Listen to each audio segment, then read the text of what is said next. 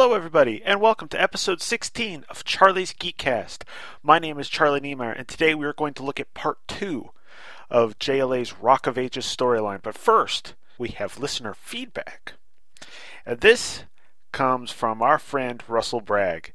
And he put this comment on episode 15, which was the last episode.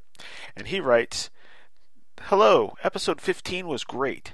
Thanks for the Comic Time update before getting into the issue. It does help me out quite a bit. I don't know if I mentioned this to you before, but I know next to nothing about the Justice League beyond the Bronze Age, so all the information you can give is wonderful.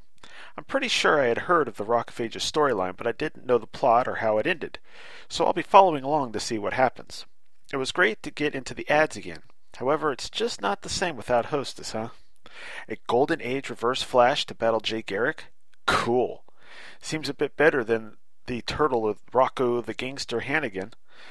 Made up that last one. All Golden Age heroes fought a no-name gangster and petty criminals. Anyway, great episode as always. Keep up the great work, and I'll be waiting intently for the next episode. P.S. I guess I sort of agree with you about the mother covering the baby stroller with her body in Superman 2.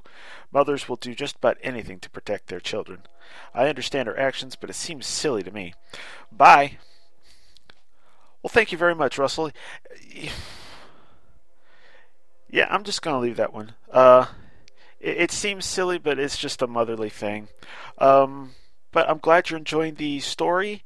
I hope that I don't kill your interest in it by going over it on this show.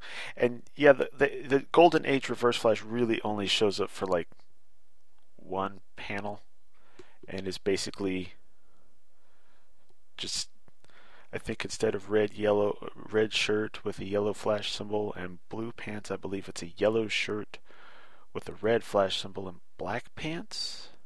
I don't know, but he's got the helmet. It's really cool. I don't know. Anyway, so thank you for that, Russell. And after a couple of promos, we'll be right back with JLA number 11. Superman, Batman, Wonder Woman, the world's greatest heroes. They have saved the world time and time again. But what about their partners in heroism? Join me, Kenneth Laster, in a podcast journey through the lives of the Teen Titans in Youthful Rebellions, a Teen Titans podcast, starting with the revamp in 2003 and continuing through the New 52. Join Robin, Superboy, and Wonder Girl, and many more at titanspodcast.podomatic. See you there, and remember, evil beware, we have waffles. Hey, Michael. Hey, Dad. We need to record another new trailer. Another one? Yes. You know that we read comics and then talk about comics, because as we've established, talking about comics you've not read is just dumb. Yeah, and you make me do it every Thursday. Well, we've moved. Have we? Yes, we have outgrown our old location. I don't feel like I've moved. And we have now moved to twotruefreaks.com. What was that again? twotruefreaks.com. Hey Kids Comics, still every Thursday at twotruefreaks.com.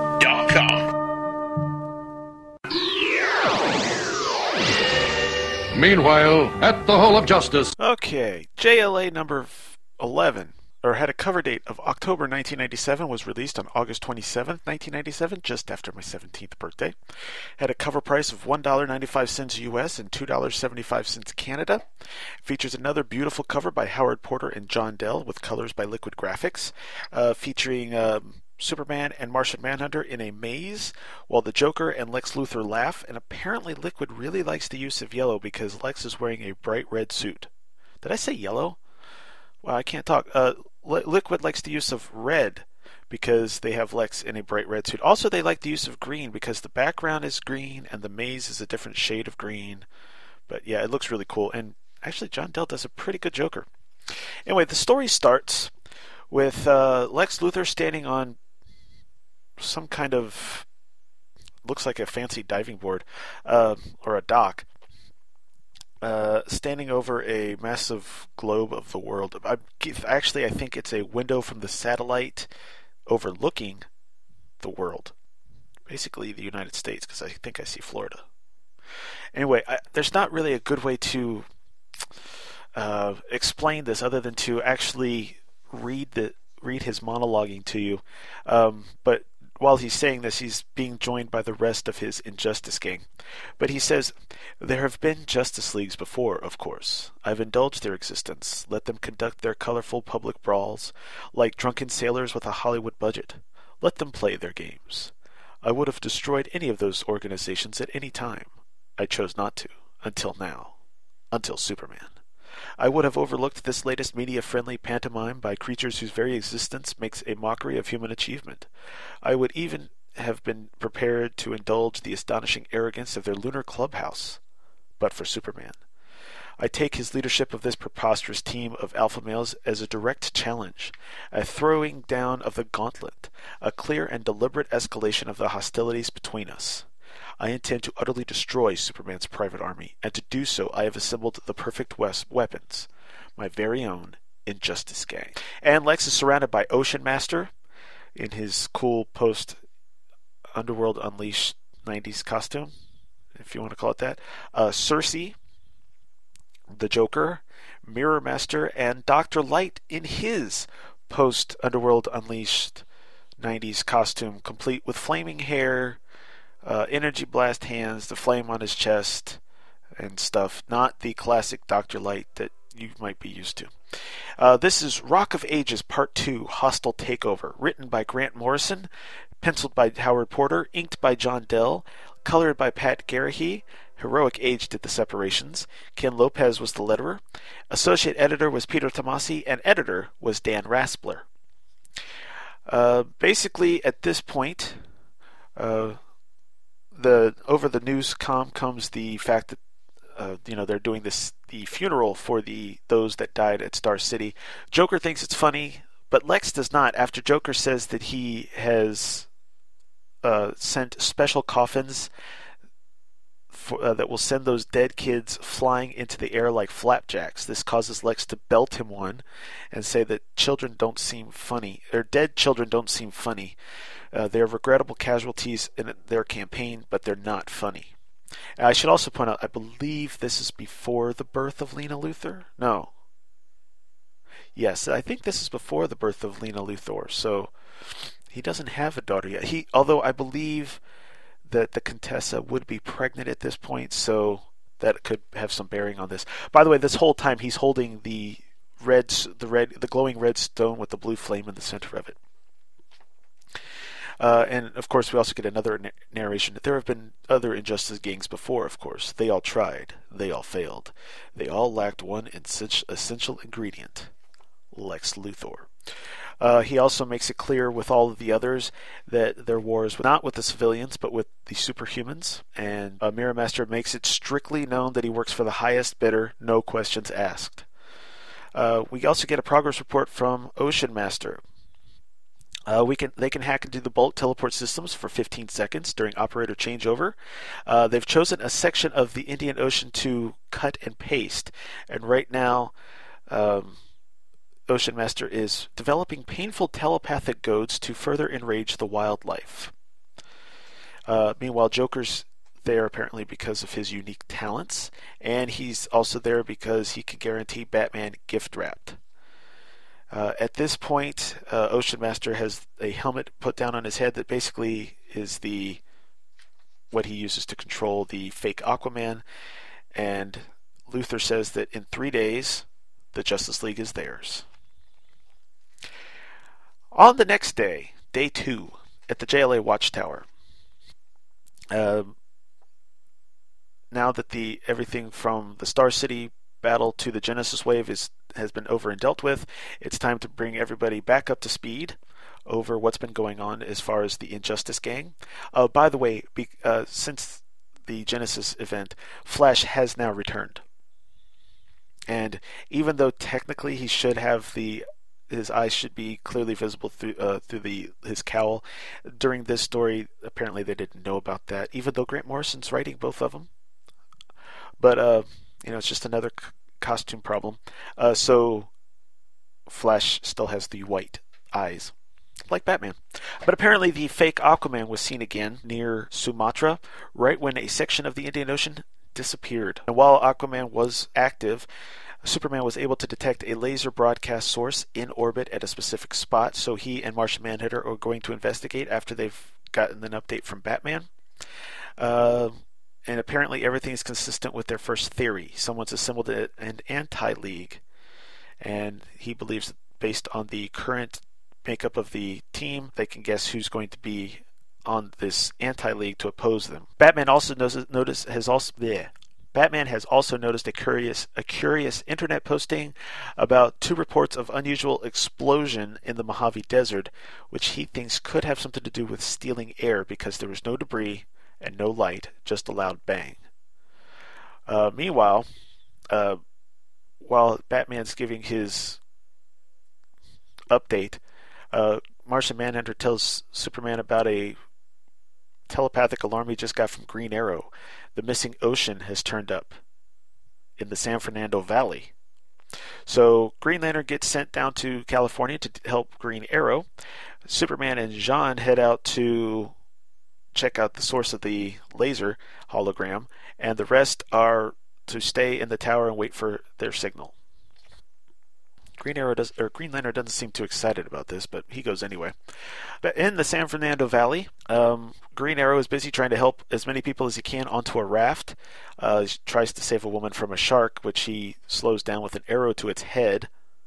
But, of course, Green Arrow steals the show by using his ring to make a giant construct of basically a balding fat man with a giant straw, literally sucking out all the water from the San Fernando Valley.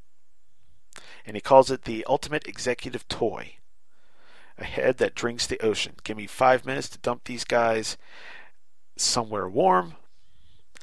And he actually makes the construct fly over the ocean and basically kind of dissolves, I guess. It looks like it all just kind of comes out of a giant hole in this construct's cheek. And at that point, Green Lantern and Green Arrow decide they're going to take a coffee break. Meanwhile, up in space, Superman and Martian Manhunter have found the skull-shaped satellite, which is weird because they were trying to hide it from Kyle last issue. Meanwhile, up on the watchtower, the heroes that remain there, Aquaman, Flash, and Aztec, hear some loud noise, which makes no sense because the alarms didn't go off. So Flash runs down to check it out, followed eventually by Aquaman and Aztec, and it's Metron in his Mobius chair. And he says that all of space and time is threatened. It's apparently it's going too cosmic. Flash isn't very good with cosmic, I guess. But Aquaman says to leave it to him because he's handled cosmic and lived. Meanwhile, on the Injustice Gang satellite, it's empty. But Martian Manhunter and Superman show up, and it turns out that it's not just empty. It itself is a hard-like hologram, and they figure it's a trap. But it does have oxygen, which explains the explosion that Batman reported, and the boom would have been the vacuum that needed to be filled. Now, apparently let me use the narration to let us know exactly how this worked. This is, again, Lex Luthor. Dr. Light and the Mirror Master, the suspect old coward and the mercenary Scottish thug, have combined their powers to create photoplastic hard light, hologram sculptures that can be shaped like clay. The idea was mine, of course. So basically, it's also got a bit of a remote that can be controlled by whoever holds it, and will turn anyone's thoughts into the reality that Superman and Martian Manhunter have to deal with. So guess which insane clown just happens to get his hands on it? That's right. Suddenly, everything around them changes, and there's a loud ha ha ha ha, Joker's maniacal laugh. And suddenly there's a Joker head-shaped entrance that opens up. Looks like a funhouse entrance. And they walk through the mouth, and it's this crazy maze. Basically the Joker's mind given form. So in order to get through the maze, Martian Manhunter does something really cool. He can alter his shape in any way, so he alters the shape of his brain. And he shrinks the rational analytical left hemisphere and enlarges the irrational right hemisphere. With doing that, he can subdue all logical linear thought and open the dark cellars of the unconscious intuitive mind and see the world as the Joker sees it. So while Superman sees this massive, crazy-looking maze, basically what Martian Manhunter sees is basically a straight path complete with arrows pointing to the exit. It's really cool. Meanwhile, in the San Fernando Valley, we see Kyle and Connor having their coffee, in full costume, of course. Kyle is worried because of the fact that if one woman can die, so can he. Meanwhile, he keeps blowing work deadlines. Connor is all upset because he's just a boy with a bow and arrow, and suddenly he's up against holographic killers and galactic tyrants. This is basically what I was saying last issue. Poor kid. And what would happen if you had to go up against Darkseid or something? So with these thoughts in mind, Cersei walks up to them in basically, she's wearing all green, but it's a woman's business suit. Even despite the fact she's got purple hair, she sits down and lets them talk about it. Lex Luthor lets us know that Cersei comes to us from mythology, or so she claims. She has the power to unleash base desires and turn men to beasts. And Supermen, men of honor and will and impossible morality, she turns Supermen into mere men. She strips them of the purifying purpose, the unflinching courage and dedication to duty that sets them so high above everybody else. So she kind of pushes Connor over and takes her seat, and says all the right things to get under their skins. After all, apparently Kyle is so desperate to replace his lost father that he'll willingly obey the orders of any authority figure, and puts doubt in their mind that maybe they're being manipulated by Martian Manhunter's telepathy. She, tells Kyle to think about all the stuff he could do if he wasn't trying to please his surrogate fathers. Kyle starts thinking something's wrong and that they need to get out of there. Meanwhile, so Cersei's like, really? Back to your masters? Do you have any idea how truly alien they are? After all, where was Superman when your father died, Green Arrow? This makes Connor think, So he tells Kyle to go ahead. He's going to stay here with the woman for a little while. And at this point, Lex thinks that he gave him 3 days, and that was probably being generous. Now, we get some more, and we find out exactly a little bit more about this stone that Lex has. Something unusual happened today. LexCorp maintains what I like to call an acquisitions department. I pay specialists to scour the world for artifacts, I suppose. Items I may find useful in my war with Superman. My people found the crystal in Colombia. Some local drug baron was using it as a paperweight. Too bad he didn't think to use it to stop bullets. Under analysis, it appeared to be a chunk of quartz with curious piezoelectrical properties, not least of which being that it resonates in unison with the brainwaves of the alien I've been keeping in the LexCorp lab's basement. I've been using the crystal to manipulate the mind of the alien and through him the minds of my little Injustice gang. But I had a suspicion there was more to it than that, and I was right. It's too early for me to have a name for what the crystal truly is, but it seems to be activated by the very act of thinking. I'm beginning to believe I may have stumbled upon the ultimate weapon. I've always been lucky like that. And as he stands there playing with the stone, and I should point out that it can't have been today that he got it because he had it last issue, and that was supposed to be several days since then. It creates this crazy looking sculpture floating up above him. I don't know how to describe it other than that. It is just something that I'm guessing would be impossible to build in real life, but it just floats above him. Meanwhile, in New York City, we've got Eel O'Brien telling a bunch of women about an adventure he had. So my head's on the 15th floor and my feet are in the basement and the elevator's going all the way up. By the time I reach the penthouse, you can play me like a bass string. And one of the girls goes, "Oh my God, what happened next, hon?"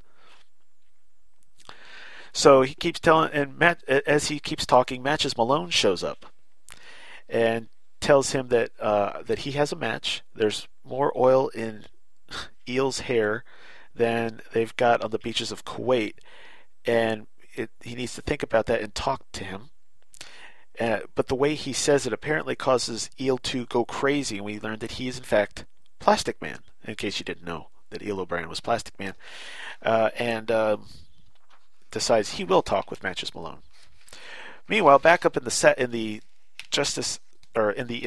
fake Injustice Gang satellite, Martian Manhunter takes Superman all the way through the maze, and we also learn while they're in there that the pet alien is Jim, son of Saturn.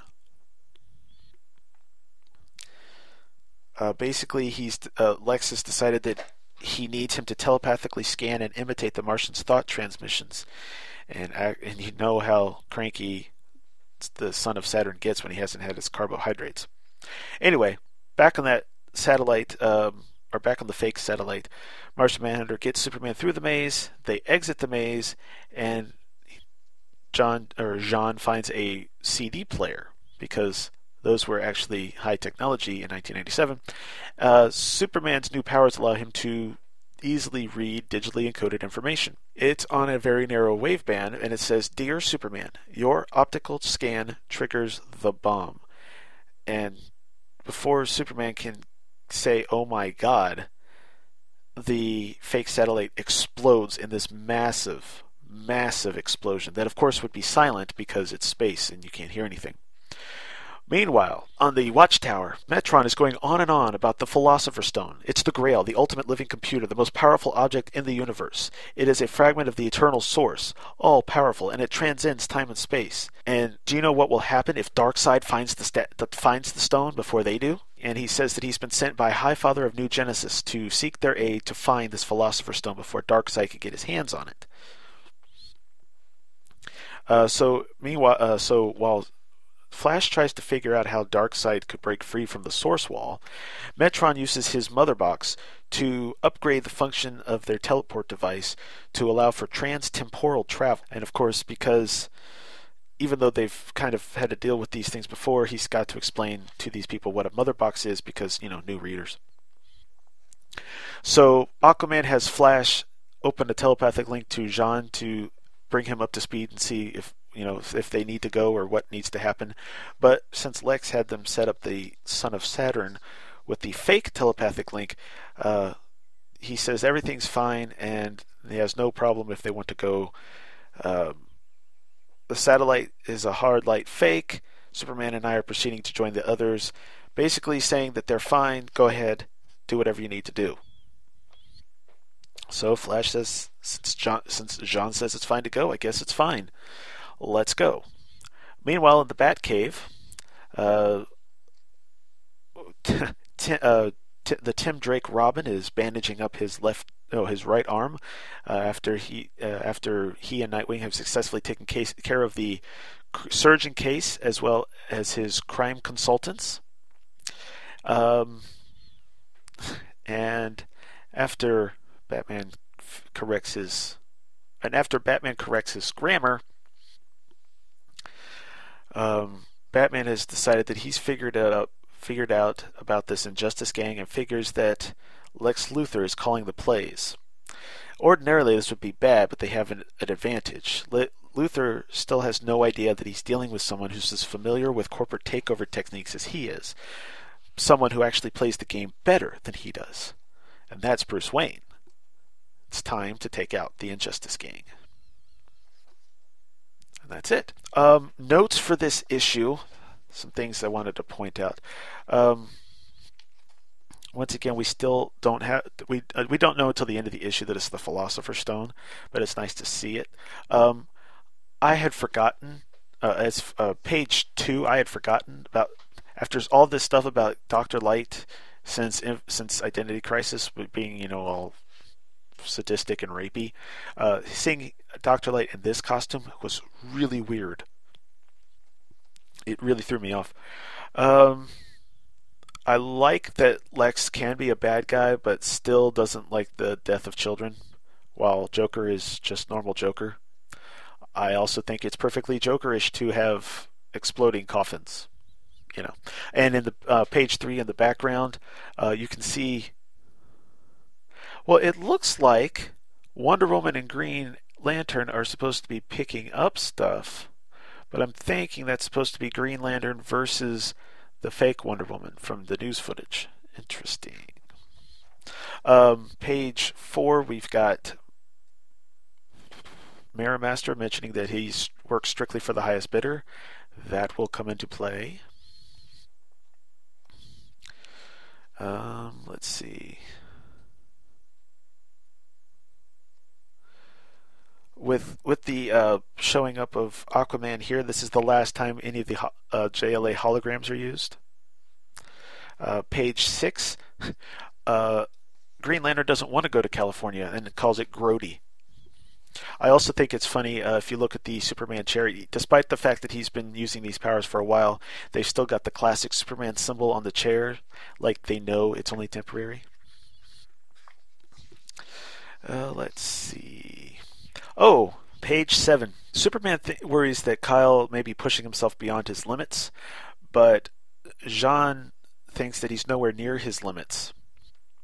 That Kyle's good, and that he and Wally are much better than they think they are, which is just more of Morrison actually telling you kind of what he's trying to do.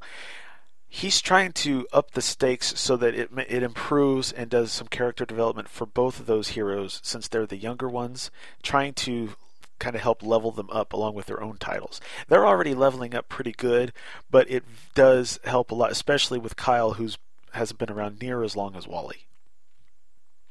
But, they're working on character development and maturity on both of them. And the thing with Green Lantern really becomes known by the time you hit the final issue of Morrison's run. Let's see. Page 8. Of course, the giant construct drinking the water is hilarious. I love that. Although on page 9, I think it's kind of weird that now that they've taken care of that, despite everything that's happening, Kyle and Connor are just going to take a coffee break.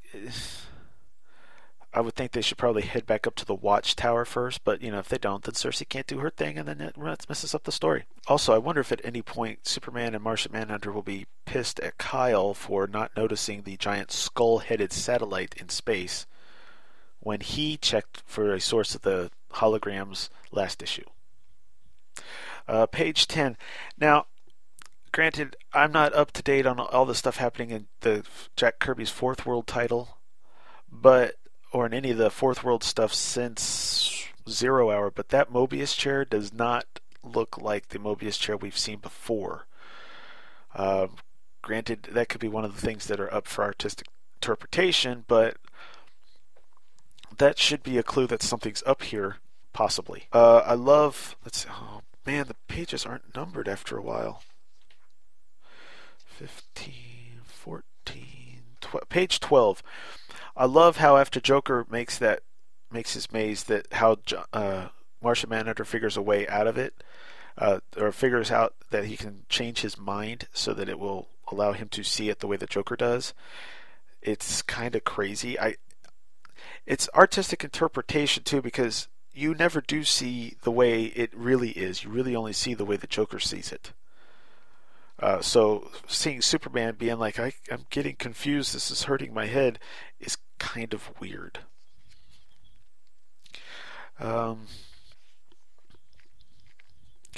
Page 15, Cersei's manipulations of the youngest members of the team is actually a pretty smart idea.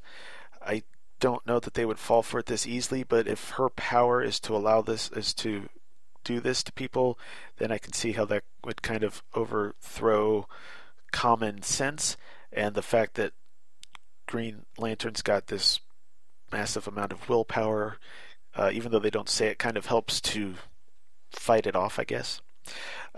Page 16, I believe that this sculpture that Lex has kind of apparently created, I believe that image kind of comes into play later when it's revealed what the Philosopher's Stone really is. I'll have to double check once we get that far. Let's see. I love the introduction of Plastic Man here, even though they don't go out of their way to say it's Plastic Man until, it's the reveal. Page 18. It's pretty interesting, good timing of Lex to have the son of Saturn start, imitating Martian Manhunter's thought transmissions just before that actually becomes an important thing to do. And of course, I love the last page. First of all, we don't get to see Robin that much. It was kind of cool to see him, but also the fact that the Justice League's secret weapon is Bruce Wayne is kind of cool. And basically, I love the idea that both of them are thinking somewhat similarly, and therefore both of them believe they've already won. So that's kind of cool, the way that's going to work out. And apparently, if you look at this last page, Batman can see into the fake satellite headquarters. He sees Lex Luthor. He appears to see Lex standing behind the Jim, son of Saturn, and he even sees the son of Saturn. So I guess he already knows just about everything we know. So yeah, that's something. And that's it for JLA issue 11. Let's look at the ads. Oh, and after a quick break, we'll take a look at the ads. Yeah, play it. Come on. Play it loud. Play it loud. And now, it's time to sit back and enjoy the Two True Freaks Internet Radio Broadcast. Illogic, foolish emotions, a constant irritant. And transfer out, freak! Two! Belong to a circus. Right next to the dog-faced boy. True! I have come here to chew bubblegum and kick ass. And I'm all out of bubblegum.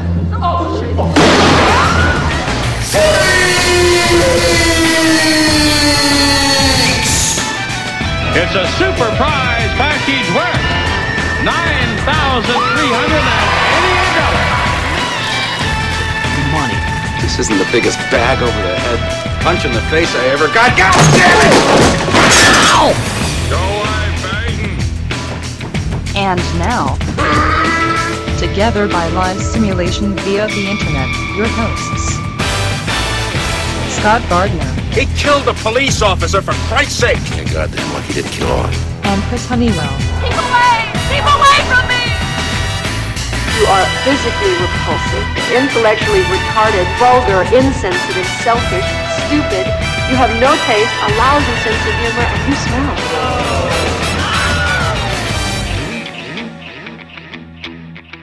So you're looking at me? Yeah, because she thought you're some kind of freak. Now come on, let's go. She likes me, eh? No way.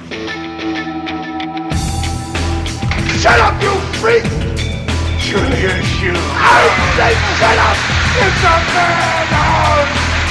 A madhouse! TwoTrueFreaks.com. Since the day Bruce Banner was bathed in gamma rays, he has fought the creature within. The creature torments Banner. The creature is unstoppable. The creature is incredible. Now, the countdown has begun to Banner's greatest confrontation with the Hulk. And all of his internal battles have come down to one moment. One final chance to reclaim his life and be whole. And 3 words will change the Hulk and Banner forever. Honey, I'm home. Bigger. Smarter. Greener. The Hulk is taken to new heights as writer Peter David delivers an all-new phase for the Jade Giant. And Pad Smash, an Incredible Hulk podcast, is bringing it all to you. Join J. David Weeder, Lee Busby, and Michael Bailey as they turn a new corner and cover the all-new, all-different Incredible Hulk. Find the Ultimate Hulk podcast experience weekly at iTunes and at IncredibleHulkHomepage.com. Pad Smash, an Incredible Hulk podcast. Experience the epic like never before.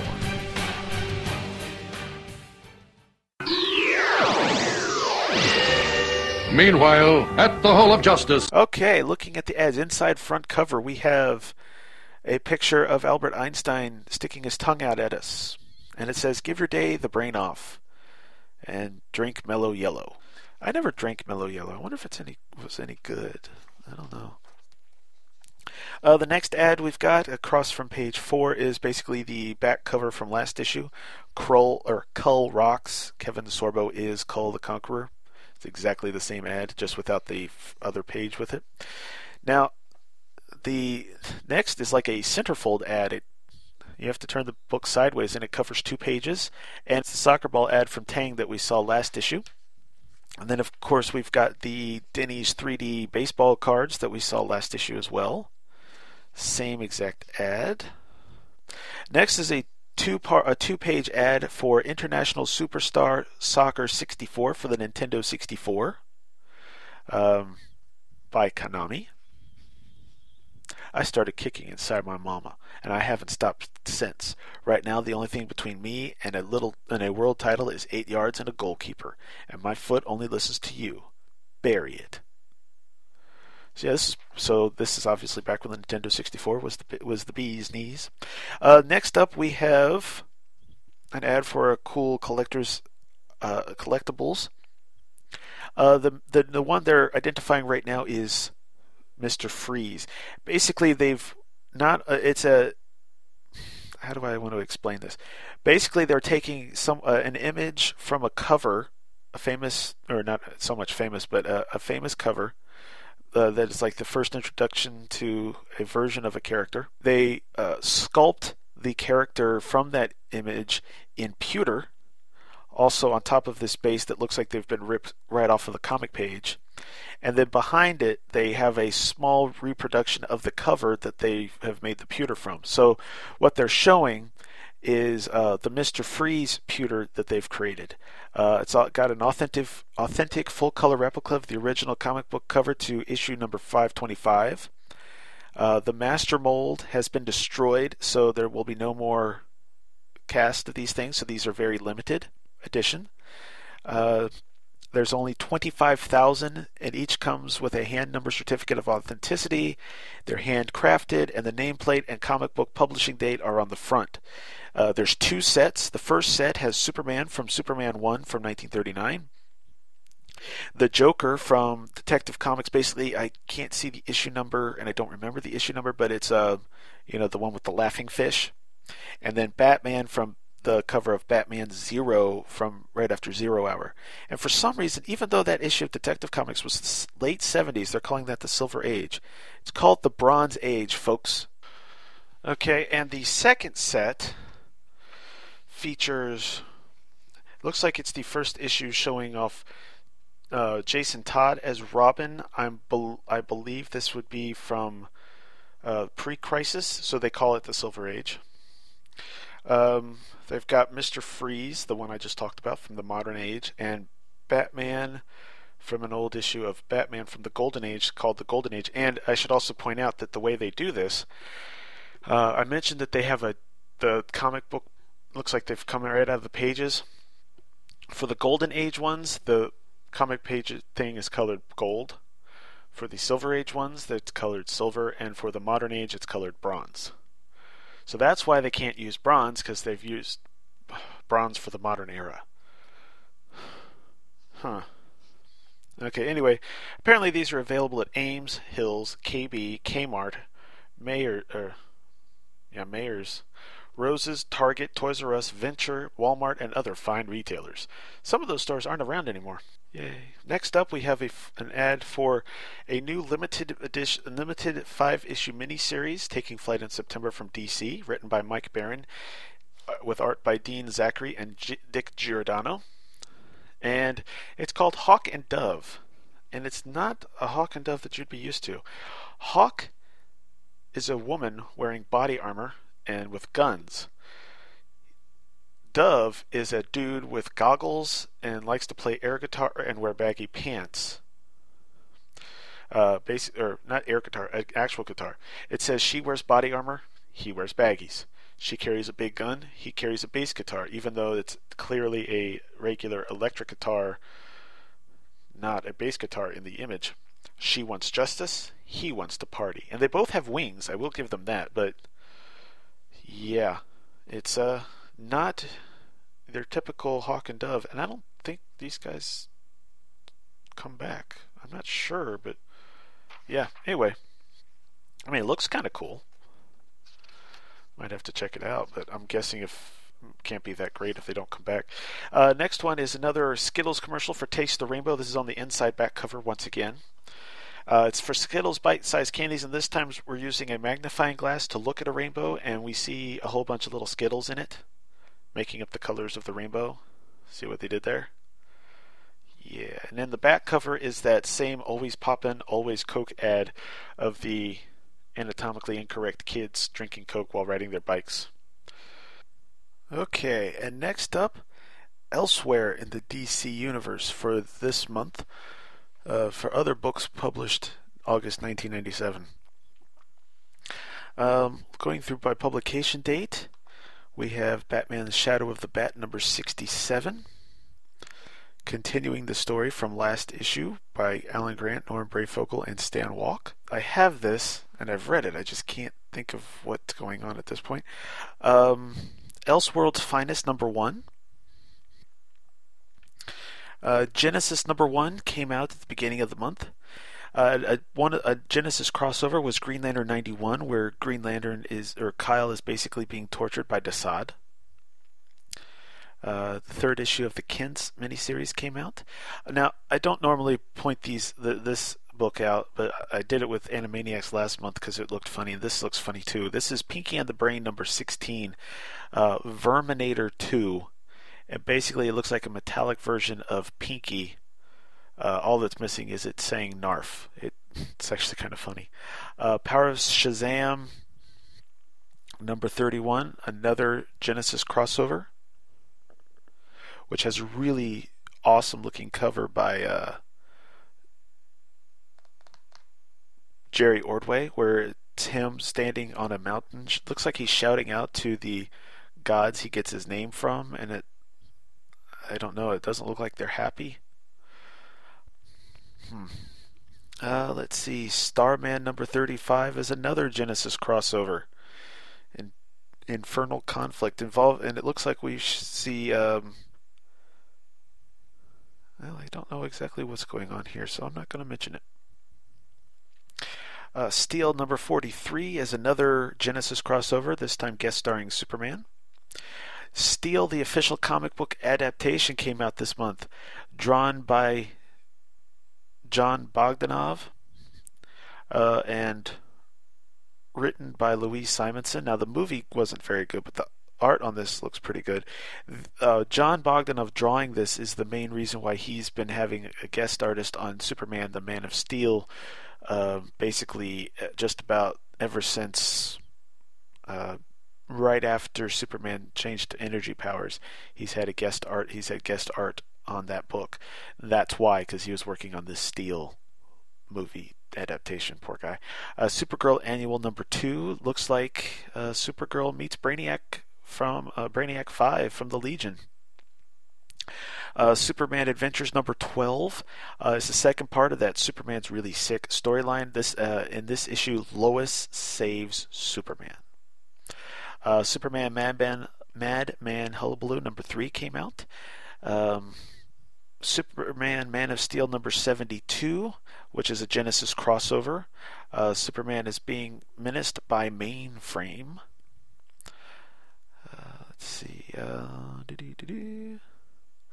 Adventures of the DC Universe number 7 came out, this time focusing on the Marvel family. It says the Shazam family, but we all know it's Captain Marvel and Mary Marvel and Captain Marvel Jr. So, yeah, or CM3, I believe he was being referred to at this point.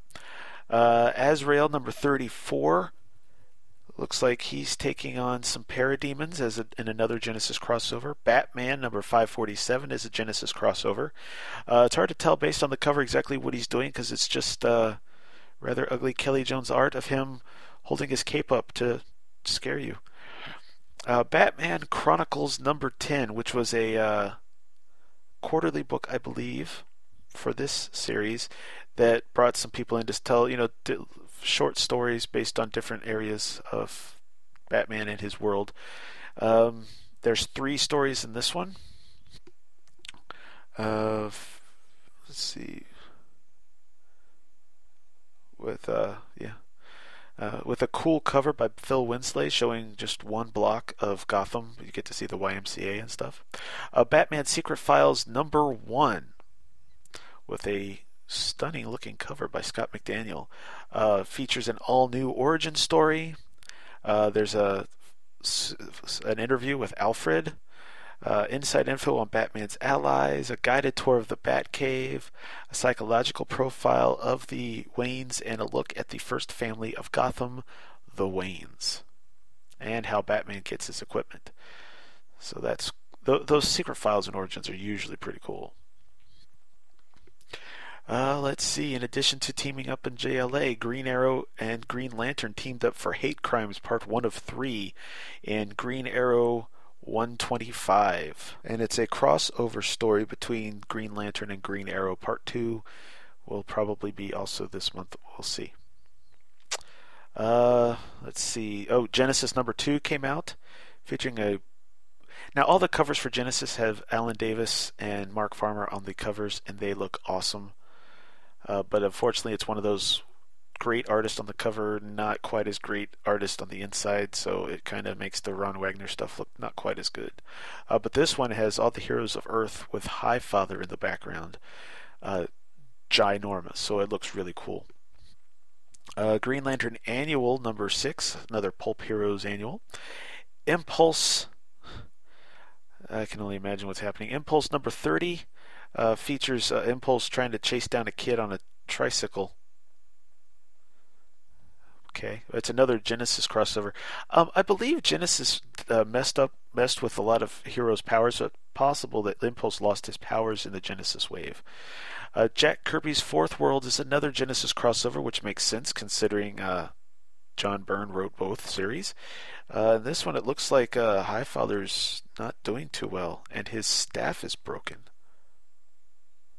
Oh boy. Kingdom Come had its trade paperback this month after last month's hardcover.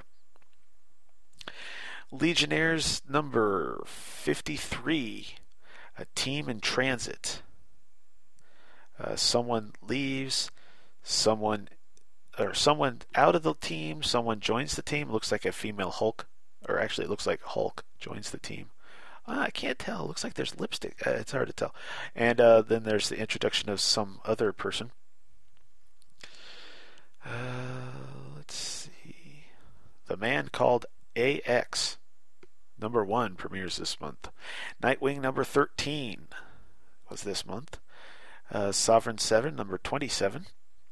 Supergirl number 14, which is another Genesis crossover. Superman number 128 was a Genesis crossover. It looks like it features Cyborg escaping the... Oh, yes. Cyborg looks like he gets to escape the Source Wall, which he was thrown to back during Final Night by Parallax. He's going to end up getting a trip back to Earth by hiding out in the technology of Superman's containment suit costume. Action Comics Annual number 9 came out this month, as well as Adventures of Superman 551. Now, starting this issue, Tom Grummett and Dennis Rodier switched from working on Action Comics over to Adventures of Superman. Dave Michelini, the reason he didn't write last issue because he was gone, and Stuart Immonen and Jose Marzan Jr. were switching over, and Stuart Immonen was going to take over as writer and artist. And this issue of Adventures of Superman normally would have had Carl Kiesel writing it, but for some reason they had Dan Jurgens taking care of it instead. But it's got a cool cover showing. It looks like a couple of shots. It's Cyborg in profile, and Superman, looking straight at us. And half of them looks like it's a scan of his containment suit, and the other half is just kind of the way we normally would see it. But it's all looks like it's written down in blueprints. It looks like some kind of readout or something. It's kind of cool. Aquaman number 37 was a Genesis crossover issue. Batman and Robin Adventures number 23 has nothing to do with Genesis because it's an animated book, but it's Batman and Robin versus Killer Croc. Let's see. Batman The Long Halloween number 11, Roman Holiday, which has a cool cover featuring a piece of cake a piece cut out of a cake. Challengers of the Unknown number 9, which I guess is the finale to that Last Rites story, or Last Days, yes. Detective Comics number 714 has nothing to do with Genesis, but appears to be Batman vs. Firefly. Genesis number 3 came out showing a really eerie cover of Darkseid, basically with smoke coming off of one eye, and both of them kind of flared, while the heroes of the DC Universe basically pour out of his hands. Let's see, Hitman number 19. Lobo number 44 was a Genesis crossover, and it looks like, in typical Lobo fashion, he's riding a surfboard on the Genesis wave. Wow. Major Bummer number 3 has nothing to do with Genesis. Resurrection Man number 6 is a Genesis crossover. Superboy number 44 has nothing to do with the Genesis crossover, but it does have a cover by Sal Buscema and John Staniski for a story by those two on art and written by Barbara Kessel still. Let's see. Young Heroes in Love number 5 was a part of the Genesis crossover. Action Comics number 738 is not a Genesis crossover, but as I mentioned before, is the first issue by Stuart Immonen and Jose Marzan Jr. Let's see, is this the second one? Yes, the second team-up of Spider-Man and Batman came out this month. This one is written by J.M. DeMatteis with pencils by Graham Nolan and inks by Carl Kiesel, which might be why he was too busy to write Adventures of Superman. This is a pretty good one. It is the second one, though. I believe the first one was when Spider-Man was in his Clone Saga costume. That one was also cool, though, because it was drawn by Mark Bagley, and I really like his art. This one, he's in his usual, normal costume.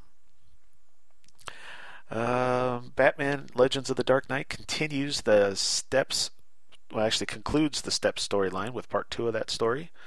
Looks like Batman might be taking an arrow in the chest for somebody. Batman Shadow of the Bat Annual number 5 features Poison Ivy. This is another Birds of Prey miniseries, begins this month. Birds of Prey Wolves. Catwoman number 50 comes out this month, and it looks like she gets a new costume, a new feline fury.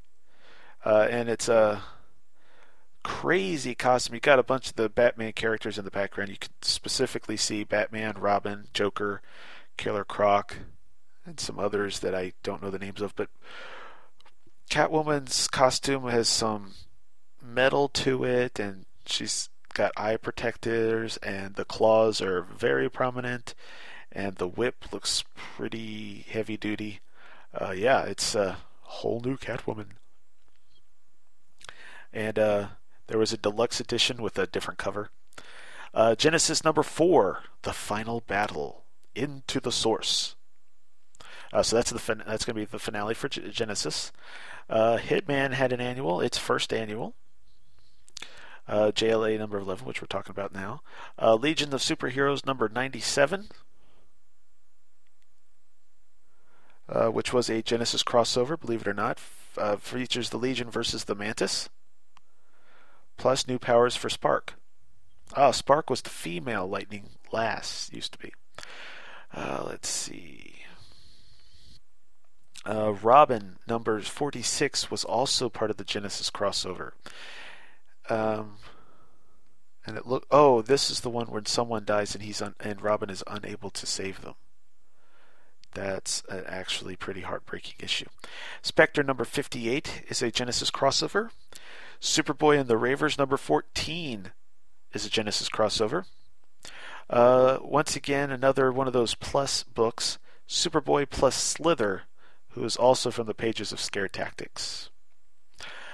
Teen Titans number 13 is not only a Genesis crossover, but is part 2 of the Then and Now storyline, in which we actually see on the cover this is going to focus somewhat on Wally West, And on the cover, this time we see the new Titans versus the older Titans, it looks like.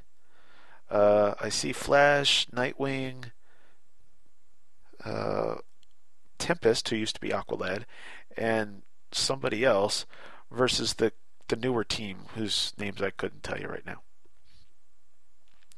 And Wonder Woman number 126 features the Daily Planet article, A World Without Wonder Woman. Oh, this is a pretty bad timing. It wasn't just a few days or within a week later that the actual Princess Diana, Lady Di, died. So they have this World Without Wonder Woman, Diana, Princess of Themyscira, struck down, and then in real life, Princess Di died. So that was a weird timing. Not that they could help it, but it was just one of those weird timings. And then I guess you pronounce the Zero, Xero, was another Genesis crossover. Blown Away by Polaris. I honestly have never read this book, so I didn't even know it existed.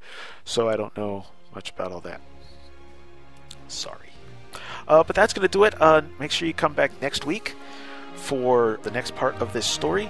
We'll see you then. This has been an episode of Charlie's Geekcast, hosted by Charlie Niemeyer. The show's website is www.charliesgeekcast.com, where you'll find notes and images for each episode. Please feel free to leave a comment there or email the show at charliesgeekcast@gmail.com, and I'll read them on the air. You can also subscribe to the show on iTunes. I also have another show called Superman in the Bronze Age, where I cover Superman comics published between 1970 and 1986. You can find that at www.supermaninthebronzeage.com. Charlie's Geekcast is an I Don't Have a Fake Company Name production. All images and music used are copyright their respective copyright holders. Thank you for listening, and God bless.